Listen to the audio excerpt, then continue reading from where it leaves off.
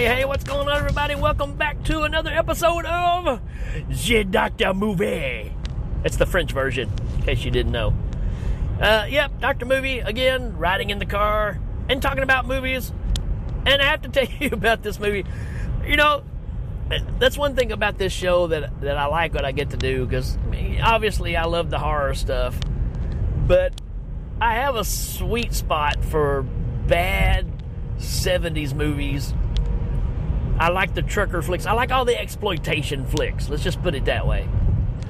And this is one that, you know, it happens to be on Tubi, so I had to check it out. It's from 1975, which, you know, shows you that the trucker thing was popular before Smokey and the Bandit, which I already kind of knew that because, again, of the CB lingo and the songs that are all about driving trucks. I'm looking at the world through a windshield and all that kind of stuff. Yeah, I'm laying some CB song knowledge on you here. Not that I'm proud of that. Widowmaker. I mean, there's a ton. I remember there used to be a commercial on TV that was, you know, the greatest truck driving songs, right? You had Red So Vine and all those people on there. Not Red So Fine, Red So Vine. Come on back, truckers, and talk to Teddy Bear. I mean, you had all these tracks, right? Anyways, 1975. This movie is called Trucker's Woman. I'm just assuming they just ran out of ideas of what to call this thing, because with a name like Trucker's Woman, you would think there would be a lot of sleaziness, right? And there's really not. Maybe for 70, no, not for 75. I was going to say maybe for 75 this was, but no, come on, man. That's the golden age of pornography. No, this is not sleazy in the slightest bit. I think they were trying to legitimately make a decent movie with what they had. So I can't really tell you anybody that's in this movie that's been anything else, except, again, all you horror fans or Darkman fans, we got a very young Larry Drake in this, which is interesting to see because he has more hair and he's wearing double denim. Now, who doesn't want to see that, right? But it was interesting to see him because I didn't know he was in this, and I was just watching. I was like, wait a minute. You know, that's Dr. Giggles standing there, right? Who he plays a character called, I think it's Diesel Joe, I think was his name. So he was a mechanic, right, that works on vehicles. He'll play into the story a little later on. Let's read the synopsis here. It says, the son of a murdered truck driver starts driving his own 18-wheeler to infiltrate the world of suspects who may have committed the crime. So yeah, movie starts off, this guy's driving down the road. He starts going down a pretty twisty-turvy road and loses his brakes and crashes and dies. And the setup of this, instantly we go to the funeral and we're graveside, and the priest talks about, you know, what an influence he was to the community with his truck driving. and the priest even mentions, and with his absence, his son is now picking up where he left off and becoming, the next truck driver of the family. I mean, this is like the weirdest way of saying, get on with the story, right? We're going to let the priest just say, yep, you're dead and you were a great person, but now your son's going to take over for you. That way we don't have to explain it anywhere else in the movie. And this is all in the first, 2 minutes of the movie. We've had a crash and we're passing the torch that fast. So that just shows you. But, this guy's kind of a young guy, intellect, would not normally be a truck driver, and he's driving his truck down the road, and you get this cool song about I'm a gear jamming, clutch burning, truck driving man kind of thing going on. Very, trucky song. And he sees this hot blonde come by in a convertible, and you know how that goes. He's honking the horn at her, and she kind of grins and goes on. And he pulls over at this little restaurant, and lo and behold, she's there. So he goes in there and he makes his move, and she's like, oh, you must be that truck driver, right? And she's like, you're not my type. And he's like, how do you know, right? And turns out he kind of woos her a little bit, right? Because he's a smart guy. He's not just a truck driver.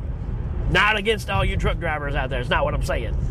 But he's a very intellect guy who, you know, truck driving would seem like more of a pastime than anything else for him, because he wants to be back in college and teaching and all that kind of crap, right? So nothing against truck drivers. Like I said, they're the life support of the entire country. Yeah, I'm talking to you guys out there.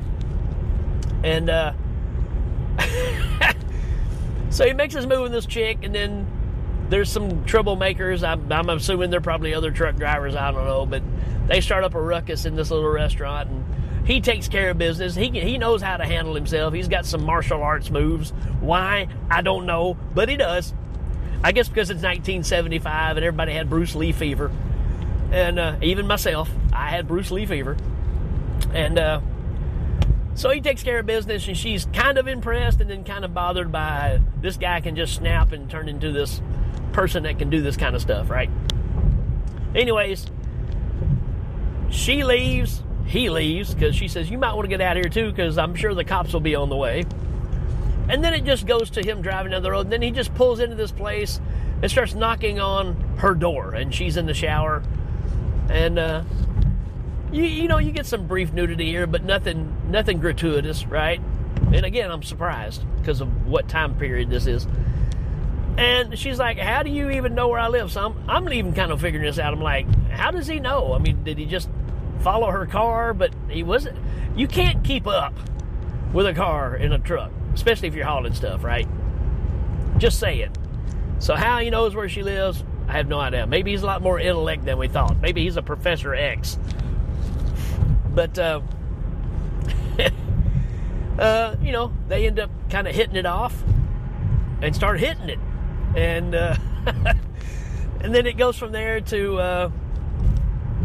this is almost the same setup as Highballing, if you listen to that episode, where we've got a guy that's pretty much trying to take all the other truckers and make them work under him, keeping you from being an independent person working for yourself, right?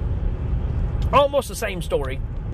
And it turns out there's this guy who's the big wheel, I guess you'd say. He's the guy that runs this big trucking company, and apparently he had our main character's father knocked off. So they did the old cutting the brake lines trick, right? That we see in car movies so much. So he loses the brakes, ends up crashing and dying. Well, this whole time his son, that is now the truck driver, is trying to figure all this stuff out. And he's got a buddy that kind of works in that system as well, and that's also a truck driver.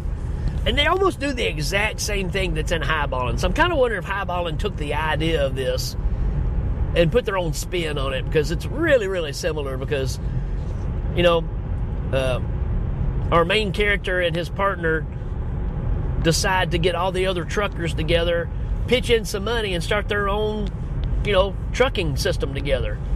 And, of course, the bad guys don't like that, right? So they want to stop them from making that happen.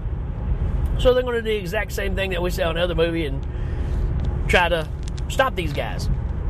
So you find out later on that Larry Drake, who's Diesel Joe, did the brake job on dude's dad's truck to make him crash, right? And they get him to do the same thing to this guy's truck. But luckily, he catches it in enough time that, I mean, it gets pretty squirrely on him. But he actually gets the vehicle to stop, and then he realizes he goes back to look and can see where the brakes have been cut. So he hunts down Diesel Joe and gets the information from him of who hired him to do this. Well, he finds out, and he goes to the house of the bigwig, right? And he goes in there, and he's tossing around his bodyguards. Again, he's got these kung fu abilities. Then he throws the owner into his pool and tells him, you know, you want to go at it? Let's go at it. Well, right after that, as soon as he throws that guy in the pool, the girl that he's been chasing this whole time and has had affairs with comes stepping out. The bad guy in this movie is her dad. So that really makes things uncomfortable, for sure. But as the story goes on, because he's thinking, all right, that's it, we're done. She used me. She wouldn't tell me her last name, and this is why. You know, but she had no idea that her dad was behind all this stuff that happened to this guy's dad, or any of this other stuff, right? So to get to all of it, she ends up kind of helping him get to the things he needs to get to. Take that for what you will. But just like in Highballing, ends up with all the truckers going against the main guy, the bad guy's henchman, and you got a big throwdown in a shipping yard, and you know, big fight scene here, and trying to right the wrong. And you know what? It's an all right flick. It's not bad. Again, super low budget. You can tell that this was definitely drive-in fodder. And I'm not saying that in a bad way, because I do like my movies like that.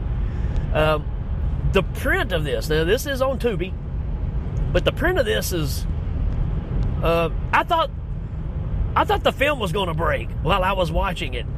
This is definitely a pan and scan from, I don't know, maybe they found the original tape.